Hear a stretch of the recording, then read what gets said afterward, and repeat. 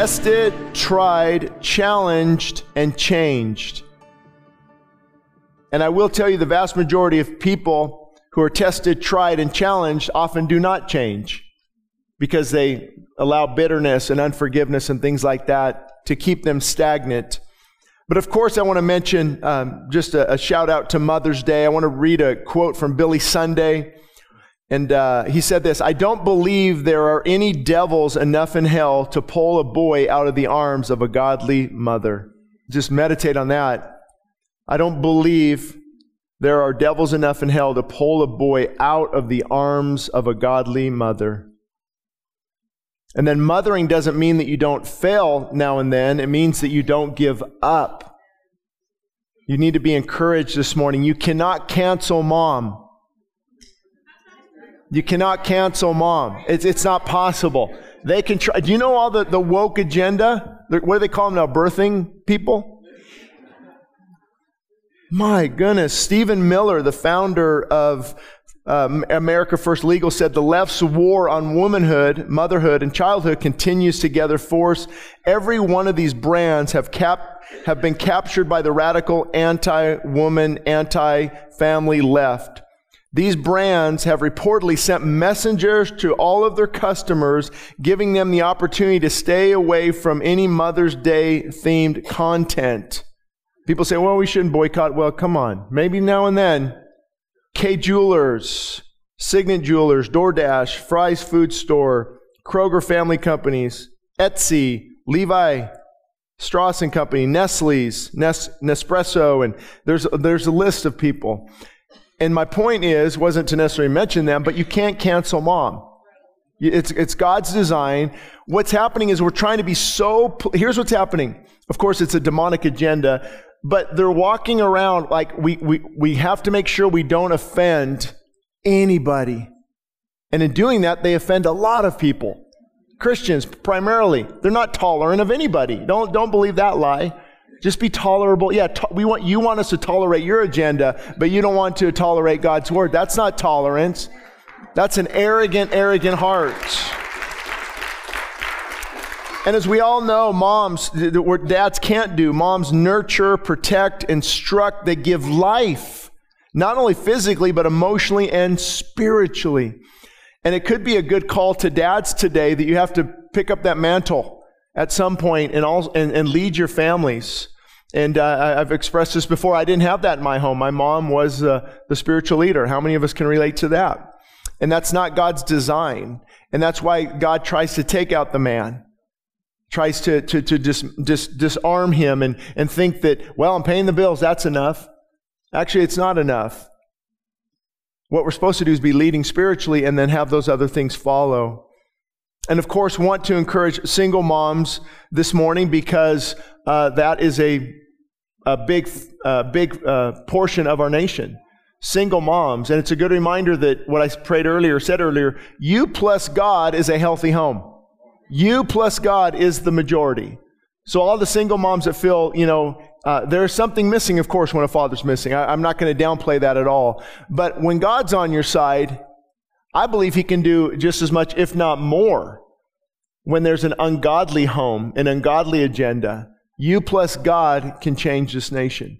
How many of us are up here preaching and leading because the prayers of our mom coming alongside of God, guiding them and directing them? So I think all moms should be encouraged this morning. And I wanted to do a Mother's Day message, and I think this will actually fit right in there. Tested, tried, challenged, and changed. From Revelation 2:8, it is the persecuted church. Boy, it falls on Mother's Day. Moms, you feel persecuted ever or challenged? Difficult season? And it doesn't get easier.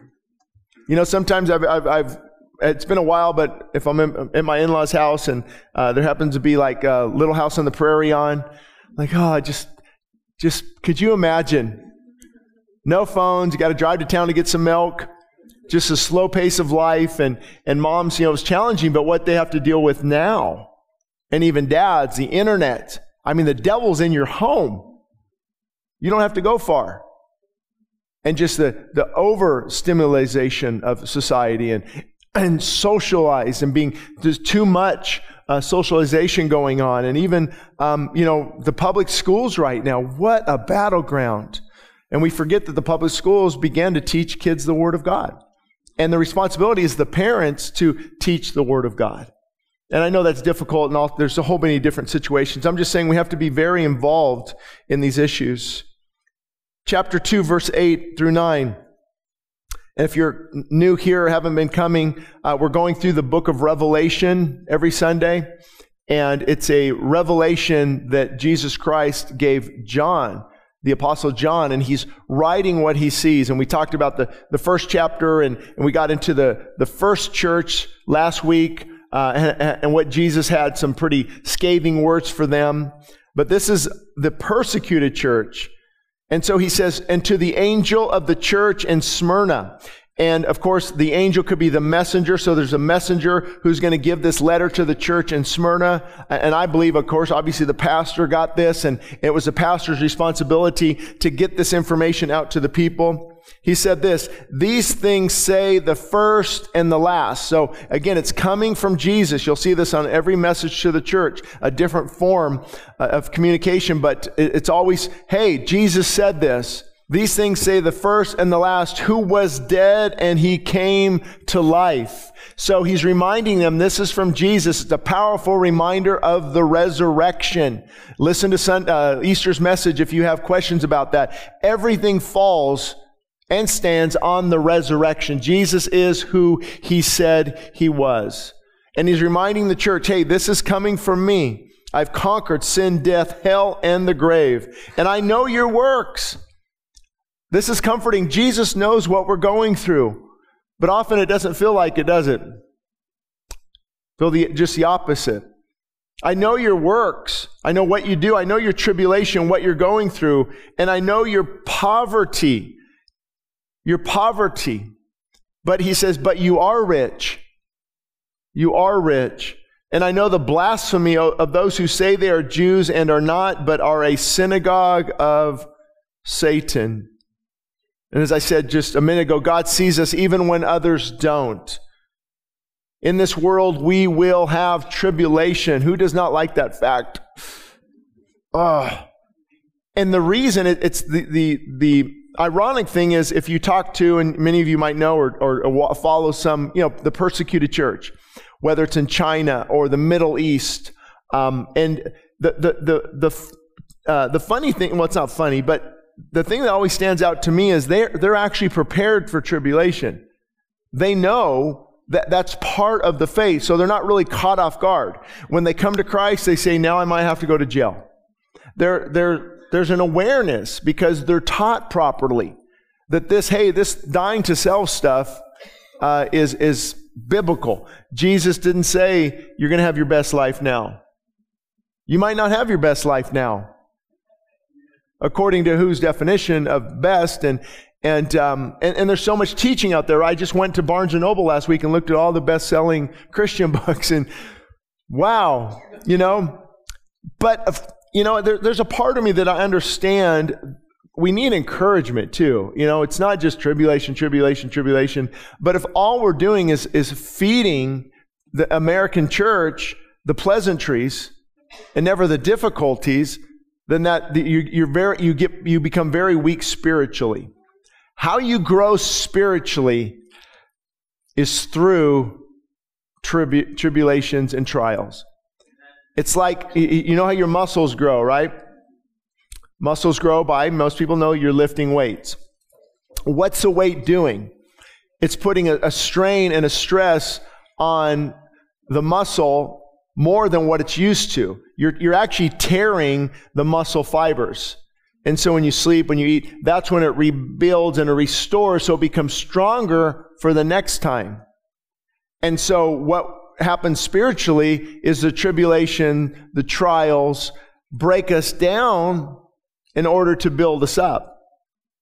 And there's no way I could stand up here and do what I do had I not gone through what I went through. And many of you can say the same thing. Or what you're currently going through.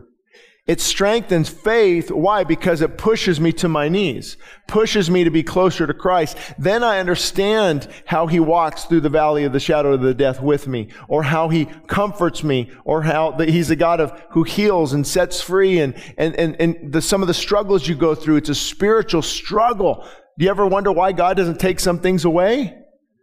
It's a trial. It's a tribulation. Like Paul said, take this away, take this away, take this away. And God said, nope. My grace is sufficient for you. And tribulation is part of the Christian walk. And I think the better we understand that, the better we're prepared. Because as I've said before, to be forewarned is to be forearmed. So this is what the Bible says. That if I'm not being slandered, or people are not upset about the message, or there's not, things on social media that are upset about what we're saying from the Word, that you have a problem. If the world's on your side, you might want to check what side you're on. Correct? Jesus said, if they hated me, they're going to hate you as well. Now, that doesn't mean for some of you to get arrogant and angry. See, they hate me. Remember, they'll hate the truth, but they should love you, your attitude. The truth will offend, but your attitude shouldn't. Now, I haven't mastered it, but that's the goal. Right? That's the goal. And he said here, I know your poverty, but you are rich. How can he say that? Because spiritual poverty is what should be feared. I don't fear financial poverty, because you can have that and have God on your side and God walking through you. But spiritual poverty means I'm lacking spiritually. It means I don't have a relationship with God. It means that I'm dying on the vine. And how many people pursue financial prosperity at the cost of spiritual prosperity? And that's why Jesus said you can't serve both of those. Can you imagine if I've got to pursue wealth, I've got to make a lot of money, and that's what you're pursuing, then that will become your focus. That will become your goal. That will become that's where most of your energy is spent, pursuing that. And there's another part of it, pursuing God. I even if it means giving that up, I'm pursuing God. Now, God might bring wealth. And I truly believe He does to many people for the purpose of furthering His kingdom. How do you pay rent on a building? How do you get the message of the gospel out there? How do you fix things when they break? Like we just had $20,000 worth of fire sprinklers break. How do you, it's not that there's just been a view over the years of the church that the more poor you are, the more holy you are. No, actually, the closer to God, the more holy you are. And then if He gives you resources and different things, you better make sure you get rid of those resources to some degree and use them for His kingdom, not hoarding. Have you ever seen those hoarding shows? Man. Me and my wife are like the complete opposite. We haven't used this in a year. Goodwill. Or trash. I mean, it's just I don't want too much stuff. But we begin to hoard things or money because it's fear, and we've got to let that go. And that's why we don't pass a plate. I don't talk about it much, but that's why tithing is so important, because it helps me serve the right God. If I don't give because I'm fearful, gosh, I can't give because I don't really have a lot, then that is a sign that I'm not trusting in God. I'm talking about myself here, that I've went through in my past as well. But I think God gives us wisdom, of course, and discernment, but that's what this is all about, spiritual poverty. It should be feared. Lord, I don't want to be poor spiritually. I want to be rich spiritually. And it's funny, he condemned the rich church, and he praises the poor church. We're going to go on to read, I think it's Laodicea, that you say you are rich, but you are blind, naked, and wretched. Because there's something about, if you're not careful, wealth can make you put your head up a little higher. Look down on people. Wretched. It's just a stench in God's nostrils. And so that's why it says is the love of money, the love of money is the root of all evil. It doesn't say money is the root of all, because that God put gold and silver, and He put the whole economic system together because you have to have a means of exchange in order to, God rewards the diligent worker. And so there's a means of exchange. Work hard and you make more. And that's why capitalism, this whole debate over capitalism, socialism it's grounded. You can look to the Bible and it's very clear. You reward hard work. And God blesses some people more. That you can't have equality across the board. There should be equality of opportunity, but you can't have equality across the board to where you take away from the hard workers and you give to those who are not. And then you streamline and it's social. Everybody throw into the kitty. Well, then all the people don't want to work much anymore. Hey, I'm not being rewarded for my efforts at all. I don't want to work much. And it would just kill the economy. But does capitalism have its flaws? Of course. That's why I don't think it should be called capitalism. It should be called, what does the Bible say? Proverbs 31 woman, she makes things from scarlet and sells it in purple and makes them extra money.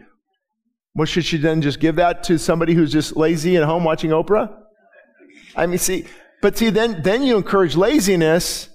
Socialism encourages laziness, and it diminishes hard work. And really in socialism, what young adults need to know is there is a rich class. There is a rich upper class, and they begin to control everything. And that's why you see what's going on in our nation is exactly what they're trying to do, is reset everything, and crumble the economy, crumble what you're seeing at the border. And it's all planned. It's all on purpose. And I don't know if I shared this with you or Wednesday night, but I see the moms walking with their little kids from Venezuela, and my heart breaks. I'm like, I wish that, man, we need to have something in place where we can help people. But you can't, throw the baby out with the bathwater and just, hey, we have a problem here. Let's help this mom and little baby. So let's let the cartel in. Let's let more fentanyl in. Because when an airplane drops their oxygen mask, guess what? Did you know the parent puts it on first? The first time I heard that, I'm like, well, that's a little selfish. They do that so they can better help their kids. And so, see, there's something about, that's why the government is to be a terror to those who do evil, or to restrain evil, or to administer justice. And we see, biblically speaking, that God can reward those who work hard.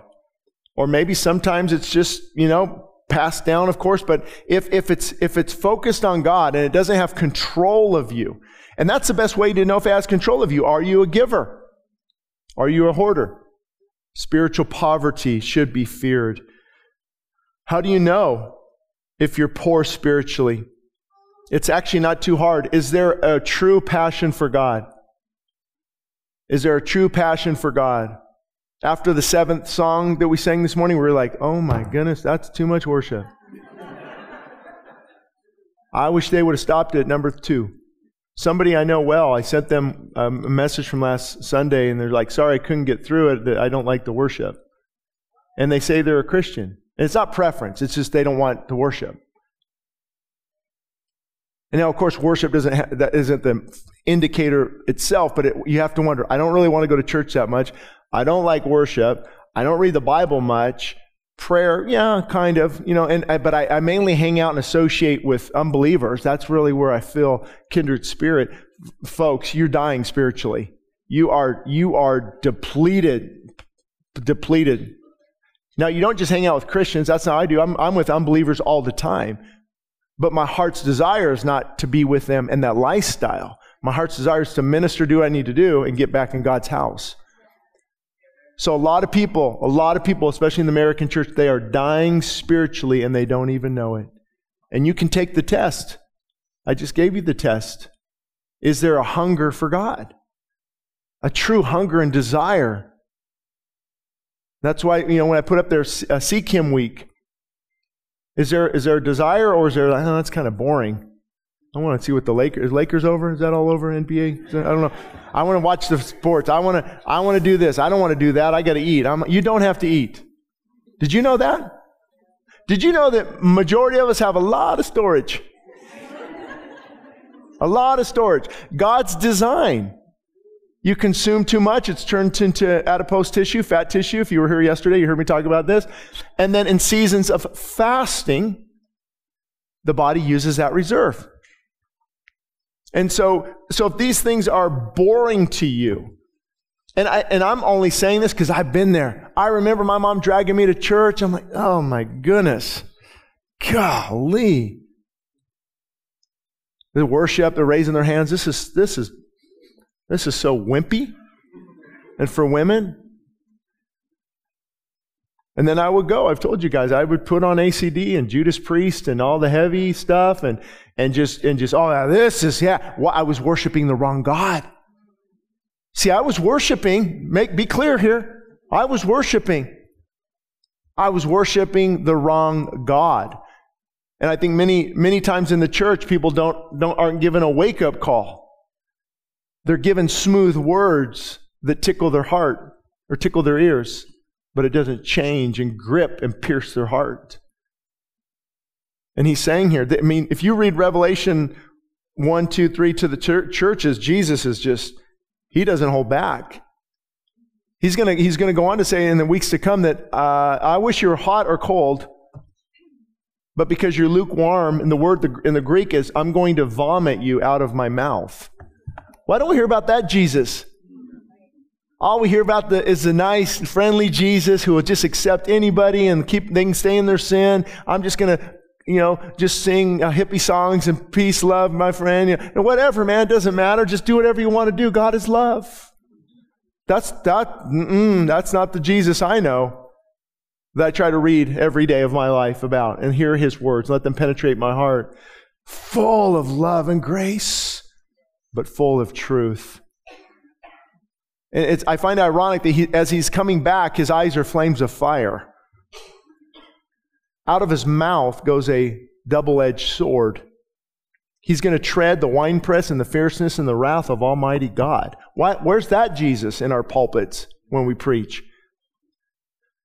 Why don't we talk about that? Because it's not popular, right? But it is powerful. That's what you need. That's what we need. America doesn't need any more popularity. We need the power of the pulpit to change the heart and to convict the heart and to change the heart, to challenge the heart. Spiritual poverty should be feared. And I know that there are those who say they are Jews, but they are not. They are a synagogue of Satan. Jesus said it. It's a good reminder, God sees the blasphemous things that are taking place in our nation. Folks, we have reached a tipping point. I mean, it's like some of the stuff I can't even believe.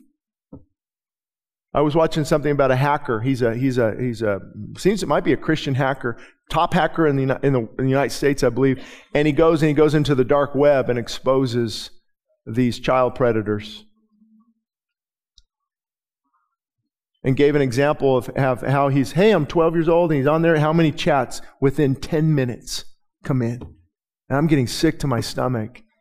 And what schools are allowing in libraries? I think it was the ACLJ, Jay Sekulow was on the other day, and they were talking about a mom who went to the school board and she was reading the book. It was just so perverted. And the school board stopped her, says, that's too strong. But it's okay for my 15-year-old? And then another drama class where they had a teenager had to read this pornography and all these things, and her mom could not believe it. We are depraved. Romans 1. We are depraved, and a depraved mind does not stay in the same spot. It gets sicker and sicker and sicker. And we are seeing blasphemous things. But thank God for the remnant. Thank God for the church. And that's my only hope is God sees our cries, hears our cries, sees our heart. Blasphemy, this word blasphemy, it's an attitude of disrespect that finds expression in an act directed against the character of God.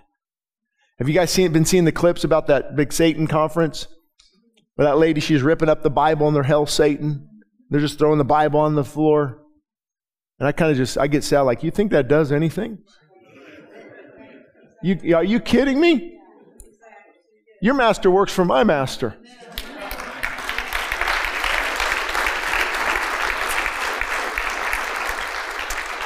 Somebody said that in the prayer room last week, so I can't get credit. Revelation 2:10 now. So now you have all this context. He's writing to the church in Smyrna. These things say the Lord. I know your works. I know your tribulation. I know your poverty. You're going to go through hell. But do not fear. Do not fear. I have to tell you a fun fact. I just wrote it down this morning. I looked it up this morning. Do you know how many times do not fear is mentioned in the Bible? I know some of you know. 365 days. Oh, praise. One for every day. One for every day of the year. Is that just a coincidence? I don't know. Do not fear. Do not fear. All the scriptures stand. Having done all, stand therefore with their loins girded about in truth. Push off the enemy. Let me fight the enemy. Shane, you just stand. You hold the ground. The battle is the Lord's, not yours. You stand in that. Oh, this topic gets me a little excited. Because who can stop God Almighty? But did you know you can slow him down in your life? Not do his will? Prevent things from happening in your life because of fear? Every day of the year, do not fear, do not fear, do not fear. Do not fear any of the things which you are about to suffer.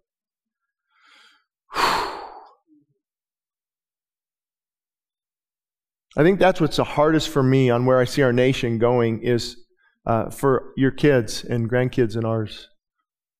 Kids. And I pray against it. I'm hopeful. I'm praying God brings revival. And he holds off his plans for a while. Maybe, do you know God can change his plans? The Bible uses the word repent, but he doesn't repent in the way we think it. He'll have a disaster coming against the nation of Israel. And he'll go, because my people cried out to me, because they sought me, I have relented and the harm that I was going to do. I have changed course because of the prayers of my people. Hezekiah, you're dying, get your house in order. He prayed. God said, okay, I changed my plans. I relented. And of course, we can get deep down the rabbit hole on that. Talk about God's sovereign plans, which I believe, done deal. You can pray all you want. That's why I even told Jeremiah, stop praying. He did. He said, stop praying, my judgment's coming. And their sovereign plans, what he wants to do with the nations, what his timing with the end times and things like that. It's his sovereign plans. But then there's a permissive will, a perfect will, and these things that you can get pretty, can get pretty deep if you start to think about man's choices, God's sovereignty. But we do know that God can change course sometimes based on the prayers of his people. What about the one we have out front? If my people. It says, when I bring pestilence, when I bring famine, when I bring drought, if my people, if they do this, then I will change my plans and I will begin to heal their land. I mean, you can just say, I don't know about that. It's Old Testament. I don't know if that applies today. Not me. God's principles are alive and well. Alive and well. And I haven't shared this yet. And because I don't know, if it's God or me or, but I had a strong, I prayed when we heard, 6-7 months ago about how bad, because I used to work with the water district, so I understand aquifers and AVEC and Public Works and Quartz Hill Water District and Palm Ranch Water District. And I understand when they say the drought's getting real severe, you have no clue what that means. As if it were to progress and progress and progress, there would be mandatory water shortages and things like that. And I was praying, and this season of rain that we had in the winter, and all the mountains are packed, and the Owens Valley there is just flooded out with water. I just sense that God's hearing the prayers of his people. Because it's not just me. I know other people were praying for. Many people understand, because a drought is bad if it continues. Go read Genesis. Go read where there's a drought is a really bad thing, because you take away the resources. You take away the life-giving. All your landscaping would have been gone. That's first to go. Hope you know that. 80% of water goes to landscaping. So all landscaping's gone. Then they're limiting. You have to limit water consumption. They can slow down your meters. Water pressure, from 60, 70 pounds down to 30 pounds, just enough to, and that's where things were going. When I bring pestilence, when I bring these things, when I bring drought, if my people humble themselves and seek their face and turn, don't forget that one. Don't forget that one. Turn from their wicked ways. God's people can have wicked ways. Let me tell you. That's the biggest surprise. I've had a few. I should write a book on the biggest surprises of being a pastor. Is sheep bite. And, hold on. I'm not rebuking. Pastors bite too. Right? Because people hurt people. And we think we go to this church, this church is, I'm really feeling it. Well, give it a month or so. Give it a month, start fellowshipping, start doing things with people, and people get in bad moods. People have bad timing. Things are not going good. You rub them the wrong way. Have you ever rubbed anybody the wrong way by what you said? I have to be very careful with what I say, because I can, pastor said this. I'm like, no, I didn't mean that. No, I didn't mean that. And so, you guys got me off track here. Do not fear any of those things which are about to suffer. So we have to remember, anytime you're suffering in God's will, you can hold on to that anchor during the storm. Now that's the key. Many people suffer. No, you're suffering because of these bad choices, and you're outside of God's will, and you need to repent. But if you've done that and your heart's right and you're seeking God, you can rest assured that God will guide you. And he said, indeed, the devil is about to throw some of you into prison, that you may be tested, and that you will have tribulation 10 days. So I want to remind you again, as I have many times before, especially on this day that we're celebrating today, especially for moms, and I know with the case with my wife, the enemy's greatest weapon is discouragement in the life of a believer. I try to think, if this happened, at the end of the day, it's discouragement. When I'm encouraged, I want to come to church. When I'm discouraged, nope. When I'm encouraged, you're gentler to your kids or your spouse or your family. When you're discouraged, watch that tongue. Because that pain, that discouragement comes out. Out of the abundance of the heart, the mouth is going to speak. Discouragement. The pulpit commentary that I use about 6 different ones.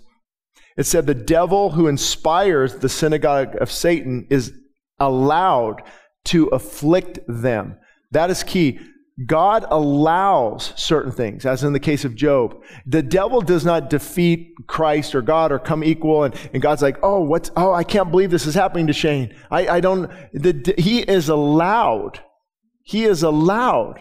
That's why I never want to hear in the heavenlies, have you considered my servant Shane? If you don't know what that means, let me tell you briefly. In the book of Job is, I hope I remember this, I should have looked there, but Job is, there's a dialogue in heaven, so it makes you wonder what the heavenly thing looks like. Now, if Satan's able to go and ask God for permission, and God basically tells the devil, have you considered my servant Job? The devil says, I have permission to do this and test him. He said, you do, but just don't kill him. It's amazing. That would be a whole theological discussion, because the weather is controlled. by the enemy. It appears. Our sickness, that's why I do pray against demonic things in sickness. It's not always. He can afflict us somehow. Sickness and affliction, absolutely. And sift us, absolutely, Raquel. That is so true. And I saw this. I don't think you can find it now, but it was. I told my wife, she's like, "Is everything okay?" When I was in Texas, because the second service, I've never experienced anything like this. A car alarm would not stop. And you know that how when you let it run its full course, me. And I'm thinking, I almost said, Gracie, go check, is that ours? And then I'm thinking, they got it. And of course that just throws you all off, because like, do I stop for a minute? And so it never shut off. I think like 3 minutes, and afterwards the usher came up. So we've never ever had that happen. I've been here 22 years. And the car was like, it was right there by this side door that was the only, like if it was out, it was a big church, double this size. And you're not going to hear a car like that usually. And then 25 minutes into it, my voice is going out. And it's bad. It's like, I don't know if I can finish. It was hoarse and pitch. It's like, this is terrible. I can't believe it.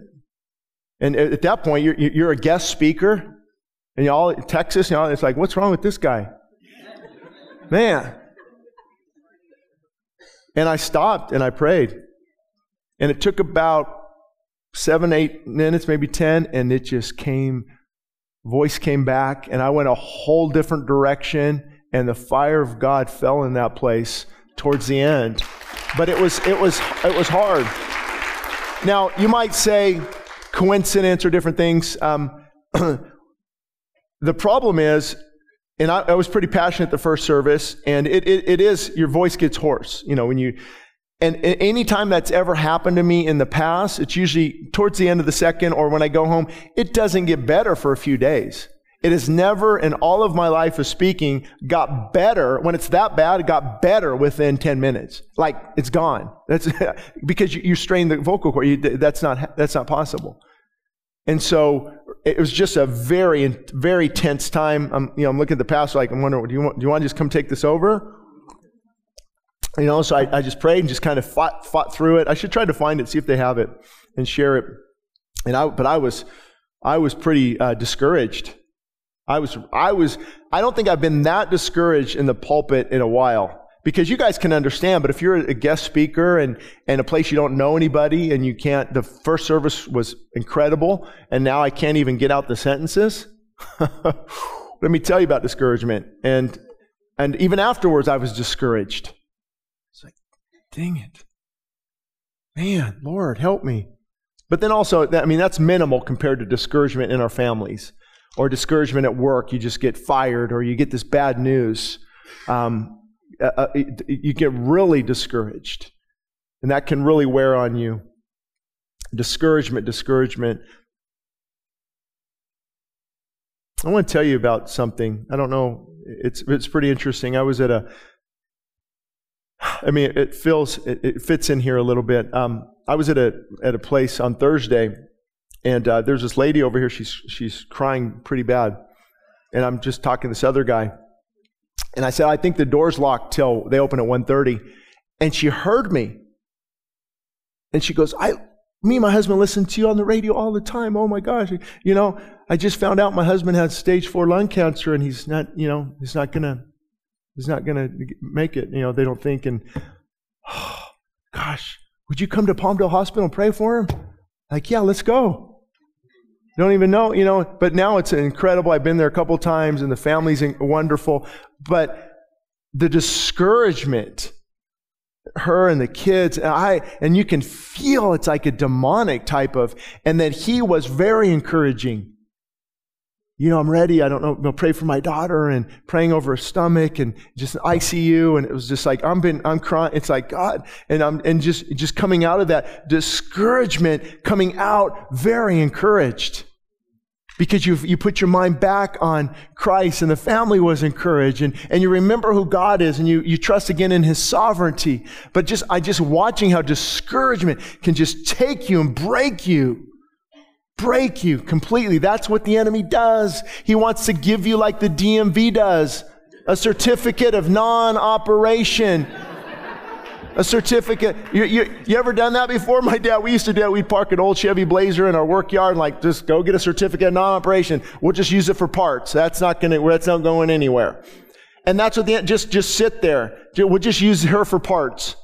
Or him. We'll just use you to fill up the pew. Don't go witness. Don't go talk to anyone. Don't go encourage your kids. Just stay a negative Nelly or a judgmental Jerry or a critical Kathy. Don't do anything for God. Just walk around until your days are numbered and be discouraged and defeated. You do nothing for the kingdom of God. You've got to break out of that this morning. You need to get that pep back in your walk. You need to get that zeal back in your walk. And remember, God can take a Hannah and rebuild a nation. God can take an Esther and save a nation. Oh, if we just get our hearts focused on God again, don't let the enemy encourage you. You plus God is a majority being filled with the Holy Spirit of God. Can you imagine what He can do in and through you?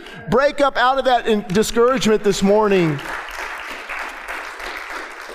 And he goes on to say,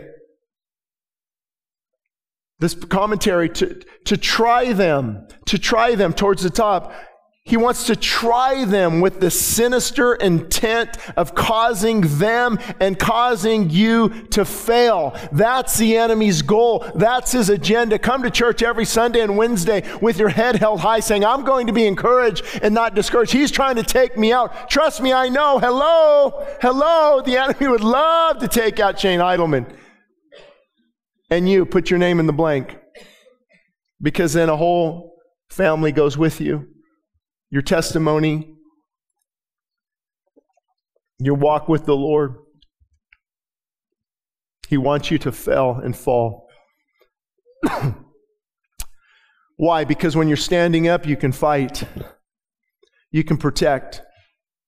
But when you fall and fail, the enemy can just walk right over you. But what is temptation on the devil's side is probation on God's side. Woo! Let that sink in for a minute. Let's flesh that out. What the enemy is trying to destroy you, the temptation of the devil, he's trying to destroy you. God has you on probation, where the Bible talks about testing. Testing, pass the test, and you'll come out stronger. So God doesn't tempt, He tests. We take the test and we pass and we come out stronger.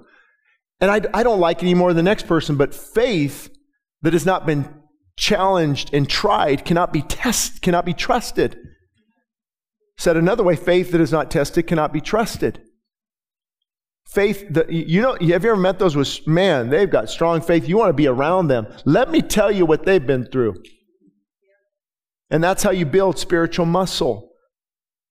Doesn't mean we run to problems, but it should build us up and encourage us. Because the Bible, throughout Scripture, talks about holding, enduring, and standing.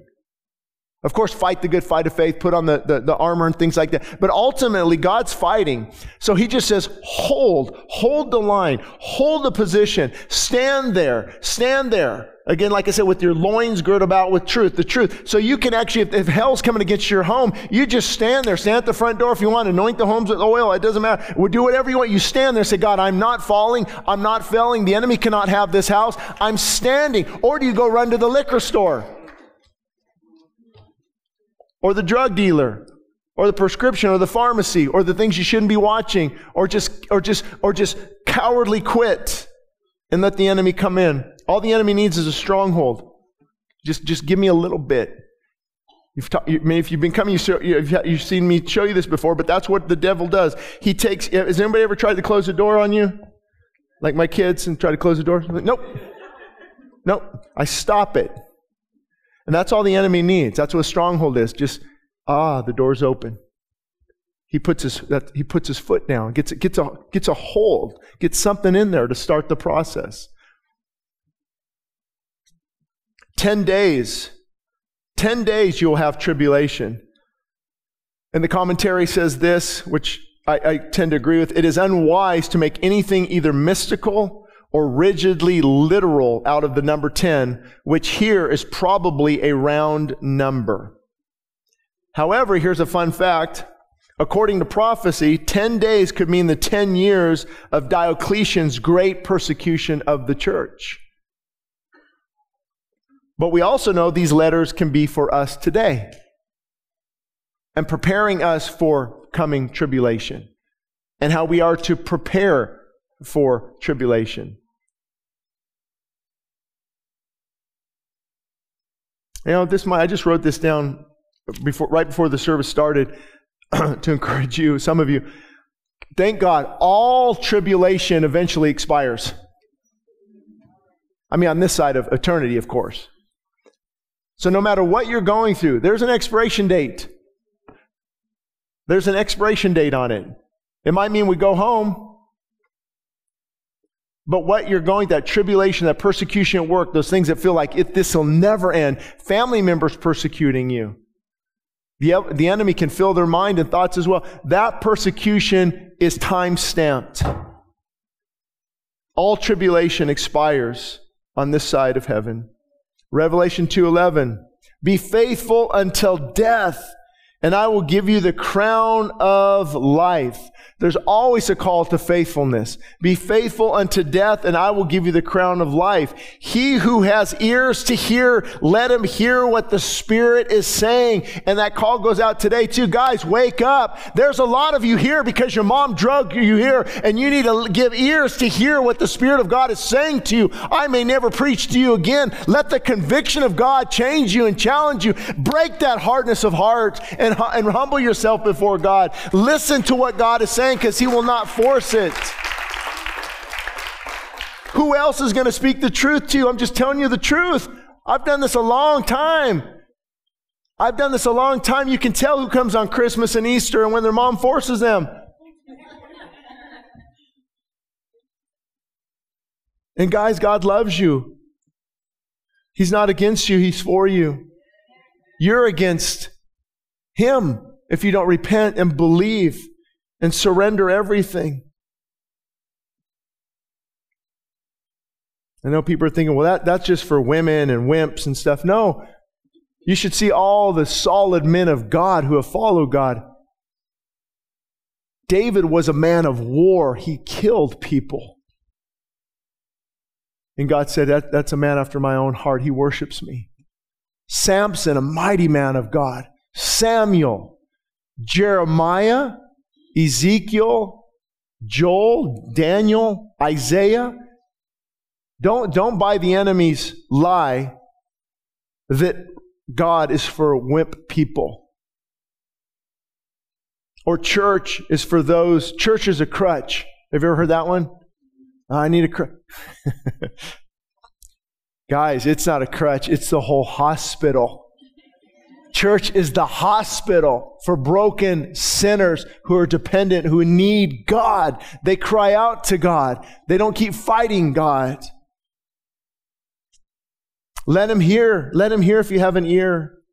He who overcomes shall not be hurt by the second death. I'm not saying this. Jesus is saying this.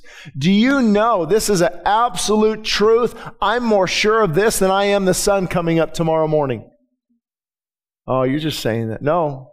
I'm more sure of God's word than I am the stars and the heavens and the atmosphere, because He controls all those things.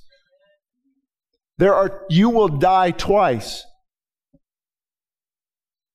Okay, you lost me. Don't worry, I'll bring you back. Bring you back, reel it back in. Reel it back in. You die physically, death, and then a person will die spiritually. That's what we talk about, heaven and hell. That second death is what we try to pull people from. The realities of heaven and hell. Like, why would God send anybody to hell? Remember, He doesn't send them there. They choose. They choose. I don't want God. I don't want anything to do with God. And that's why He said, if you overcome, and I can put it in today's terms, if you repent and believe, In Jesus, you're saved and set free. That second death cannot touch you because Jesus died for that. He said, those who are faithful, who endure till the end. Become faithful. Show thyself approved.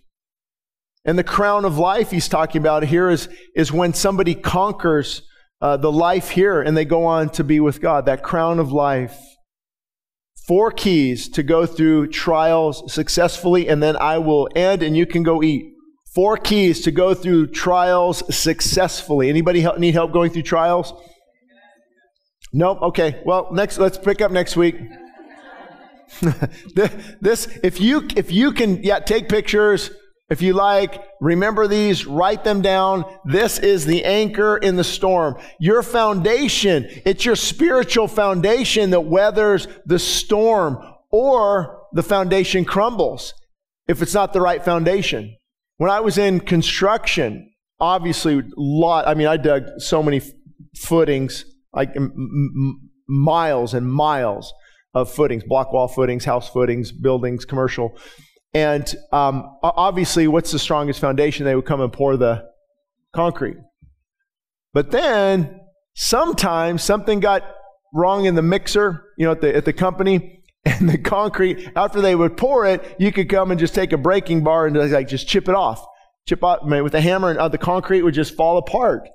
And you're going to build on that? A huge building? The foundation it looked like concrete though, or when it would rain, it would begin to wash out. It was just like fractioning off. You could even go sometimes and just step on the edges and the concrete would break off. And they'd have to come and usually hire me to come back, take a tractor back home, pull it all out and get it all ready. So I didn't mind it. But I think the guy, who ordered the concrete, that was a big deal to him, but it was a good reminder. It's the foundation that's what weathers the storm. We all think, that house and beautiful, that building's beautiful, but you should see the foundation is what holds it in place. We had the privilege, me and my wife, of visiting when I was on Fox News, 2017 or 18, I don't remember, but we saw the World Trade Center foundation. I'm still like goosebumps. When you go down, down, down, down, down, down, down, down, you're way down. And there's, of course, a little thing with all the 3,000 pictures, and they're playing audio tapes of people calling and crying. It's like, man, it was incredible experience, but very emotional and haunting. But I'm down in this huge you can play football. It was just this, and there's the beams, incredible beams. That foundation, but the higher they went, the deeper they had to go. So the foundation is what secures your life. The foundation is what holds you together. Or if it crumbles, it's where you'll crumble. Your foundation, you can go through hell and high water if the foundation is right. He who hears my words and does them, Jesus said, I will liken him to the man who built his house on the rock. And that's how they would, back then without concrete, of course, but if they found a big, huge rock or boulder, and how they would secure, and that's not going anywhere. But he who hears my word and does not do it, I will liken him to a man who built his house on that's a terrible spot to build a house. Terrible. Even sometimes my kids, if they play and they build a little house out in the dirt, I'm like, that's not going to last long. Right, because the walls, after a little while, a little wind and a little wall that just falls over. There's nothing securing it. You can build the same exact thing on concrete, put some studs in, or put some steel coming up, and you anchor to that steel, and build the exact same thing and drill in and anchor it to the dirt. Which one do you want to play in or live in? Same thing, guys. Man, this preaches itself. He who does my word, he who hears my word and does it, applies it, lives it, repents, believes, whoever makes me the solid rock of their life, they will never blow. Though the storms come, it will never fall. Yea, though when you walk through the valley of the shadow of the death, I will be with you. Even if you go through the fire, it will not scorch you. If you go through the river, it will not overflow you, because I am the Lord your God. You built your life on the right foundation. Foundation, foundation, foundation. The right foundation weathers the storm. Some of you need to break down your foundation this morning and rebuild it on the right one. Get rid of the sinking sand of man's philosophy, man's ways. It never works. It never. Tell me one way over the last 4 centuries, millennial, one way, man's way. I can take you through banks and political systems and nations and constitutions. Everything that's built on man's way blows away. Only the solid rock of Jesus Christ is what withstands the storm. That's why a martyr like Polycarp can stand there and have the flank. I don't know if you crack. You're bound to this thing like this. You've got all this wood around you. Hey guys, what's going on here? All this dry wood, and here comes the guy with the fire in his hand. Down, he's probably up higher, and hey, one last chance in front of all these people before I drop this on the wood. And they just sing into eternity. Where does that come from? Where in the, like I've thought, like I don't want to go through that. Where does that go from? From the foundation. The foundation. Have you heard names like William Tyndale? John Huss. That phrase comes from your goose is cooked. That's where Huss, I think, if you break what it means and he burned at the stake. Martyr. And we can't even stick together if we get offended. Holy smokes. I cringe at how weak our faith is sometimes. How are we going to get through what comes ahead if we can't even go through what's now? So strengthen your foundation this morning. That means maybe for some of you repenting and saying, God, I've drifted. I'm over here building on the wrong foundation. I need to jump back, church hop in this case, jump back to the right foundation. Lord, I need that concrete again. I need the solid rock of trusting in you and faith in you. And some of you maybe have never built on that foundation. You've always lived here. The Bible is clear. It says, repent and believe. Repent means I'm changing my mind about sin. I'm a sinner. I need God's grace. And I believe in Jesus Christ to set me free. And I'm going to build my life on that foundation. Without that, these are pointless. And then number 2, of course, during a crisis, strength and courage are essential, but they can't be worked up. What I mean by that is you can't work out, I need courage, courage. Oh, give me courage, maybe for a minute or two, but overall, over a lifetime, that courage can't be worked up. It must come down from the Spirit of God, filling you with His Spirit. Then He can help you take courage and strength. And then, of course, you have to trust, you have to have faith, and you have to hope. You have to keep the course regardless of gale force winds. That's what a vessel has to do. No matter how windy it is, he's got to keep that course. And you have to take your thoughts captive. Did you know you control your thought life more than you think? I'm going to get controversial here. Some of your thoughts aren't your thoughts. Could it be the enemy's? God's thoughts, commit your works to the Lord and your thoughts will be established. My own thoughts. Thoughts of discouragement. I don't want to go. I don't want to do that. What do I do with that thought? Do I put up a tent and camp out? Make a fire? Cook some food? Hey, I'm going to stay here for a couple weeks. Let me camp out here. Or do you take that thought captive and say, you know what, that's not right, Lord. I'm not going to focus on bitterness or hurt or being offended or a critical spirit. I'm not going to focus on my fears and my doubts. Lord, your word says this, and I'm trusting you, and you bring your thoughts captive to the obedience of Christ. As a result, peace and joy follow. It's amazing, but it's warfare. It's warfare. Guys, remember that we're in a spiritual battle, and it's not with these or these. There's nothing physical. Where is the spiritual battle then? Hello? Hello? The fiery darts of the enemy. I've never been hit yet by a dart in my head.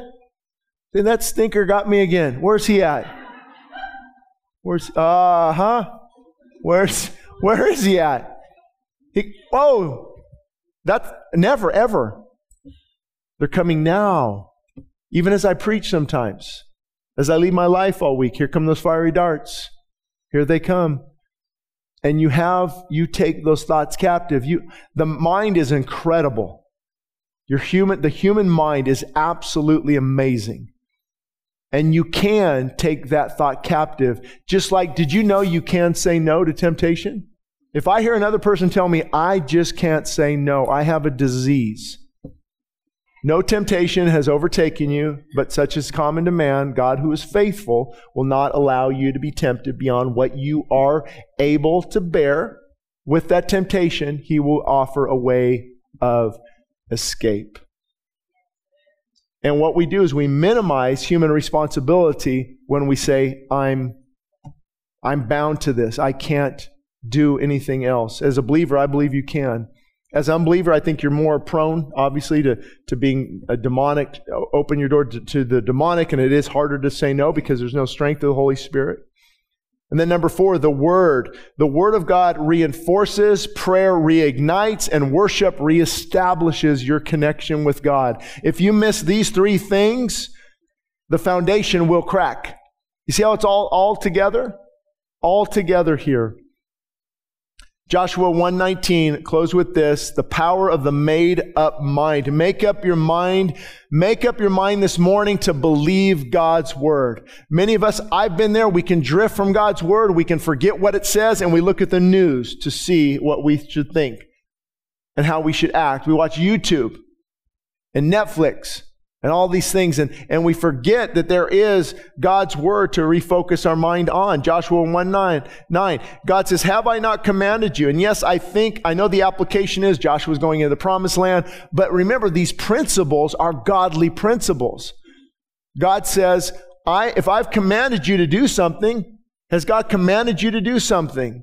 Then be strong and of good courage. Do not be afraid. That tells me I can be afraid. That tells me when I'm going to go out and do God's will, it's not going to be easy. That tells me sometimes I got to strengthen myself in the Lord like David. I got to keep walking through this even though it's difficult. Here comes the fear. I take those thoughts captive and I still move forward. God's telling us, be strong. Put on your big boy pants and get to work. Stop cowering down behind the enemy. That's one thing that bugs me about the American church. Put on the Holy Spirit and start having prayer meetings and call down heaven and come against this wicked agenda in our nation. We don't have to bow to it. We are called to fight against it.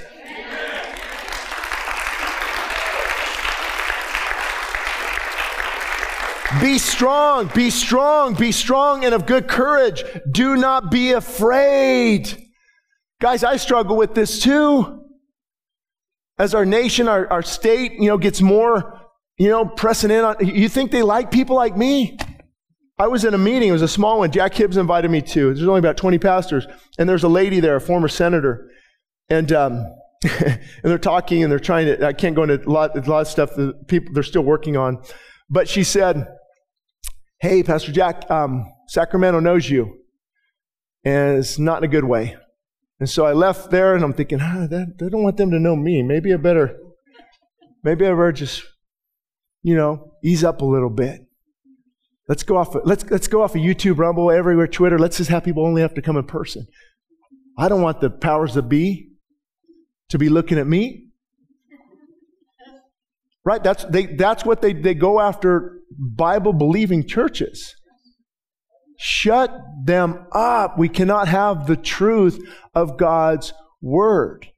And I don't know if you've seen it yet. I think it's just being released on media, but all the people testifying against the Biden family and what's going on, the whistleblowers, they're either in court, in jail, or they can't be found.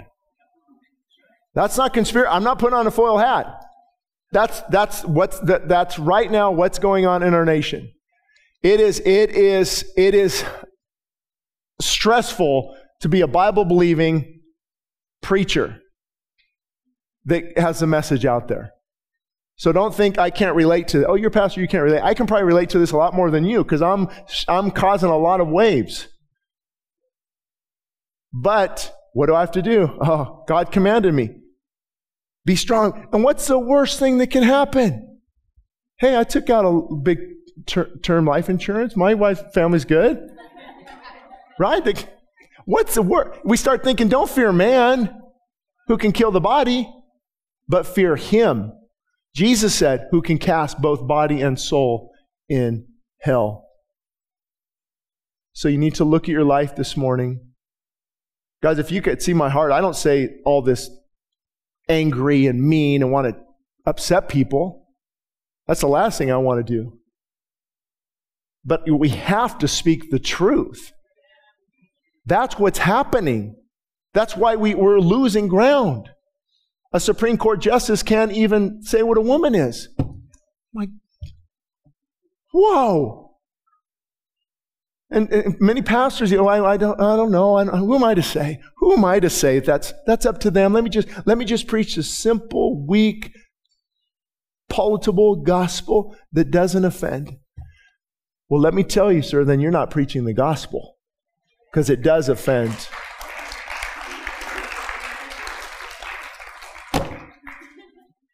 Thank God that one's over. Whew. Let me just share a promise from Scripture. If you seek Him, you will find Him. And the more, I want to word this the right way. The more you seek Him, the more you find Him. But the more you find Him, the more you want to seek Him. It's almost like you're just on fire for God. And of course, the enemy knocks you off track. I get knocked off track just like everyone else. But the more you seek Him, the more you find Him. And the more you find Him, the more you'll want to seek Him. There's an all-consuming fire, the fire of God, the presence of God, the power of God. When the Word comes alive, can we have church every night? Can I get into worship? Can I get into prayer meetings? And you're going great, and you're going great. And then boom, you get hit with discouragement. You get hit with a left hook and a right hook. And now you're down on the ground again. Go back to that promise. If you get back up and seek me, you will find me again. And when you find me, you're going to want to seek me. It's a privilege to preach. Abram knows it's a privilege. He probably do it every Sunday if I wasn't here, because that desire, you want to do it. We don't want to go through the motions. We don't want a social club. If you like to just come and kneel, maybe for the first time, say, Lord, I'm fully surrendering everything. I need to get my life back. I need to get my life back to you. I need to. And the reason I'm so passionate about that is I remember when I was lost. And I remember when I was found. I remember when I was blind spiritually. I remember when I could see. Oh, the floodgates opened. The heavens opened. And the joy of the Lord came into my heart. And if I could just grab every person and tell them how important this is. Don't let pride stop you from that. Do you know there's a lot of demonic activity? We see it every week some way, somehow. And you can actually take authority over that. If you feel there's something in your home, just happened in our house. Our little one, 4-year-old, just waking up with bad dreams every single night. So finally, boom, take authority over that. Nothing. And then my wife yesterday goes, we need to pray for her. And no, she's good. And then what happens last night? More bad dreams. Yep. Those impulses, those desire, you can take authority in your home. I believe it's a spiritual battle. As parents, as moms, even single moms. And I even want to pray for those, if you could lift them up, who are not yet moms, but they want to be. Let me even stop right now. Lord, I lift up those individuals. Lord, you know who they are. You know who they are in Jesus' name. I pray you'd begin to bless them. Open that womb. Lord, give them the gift of life. God, we're asking as a corporate body that you would begin to do that. Jesus, honor these prayers that go up this morning. and that you be ultimately glorified and given all the credit and all the glory. In Jesus' name, amen.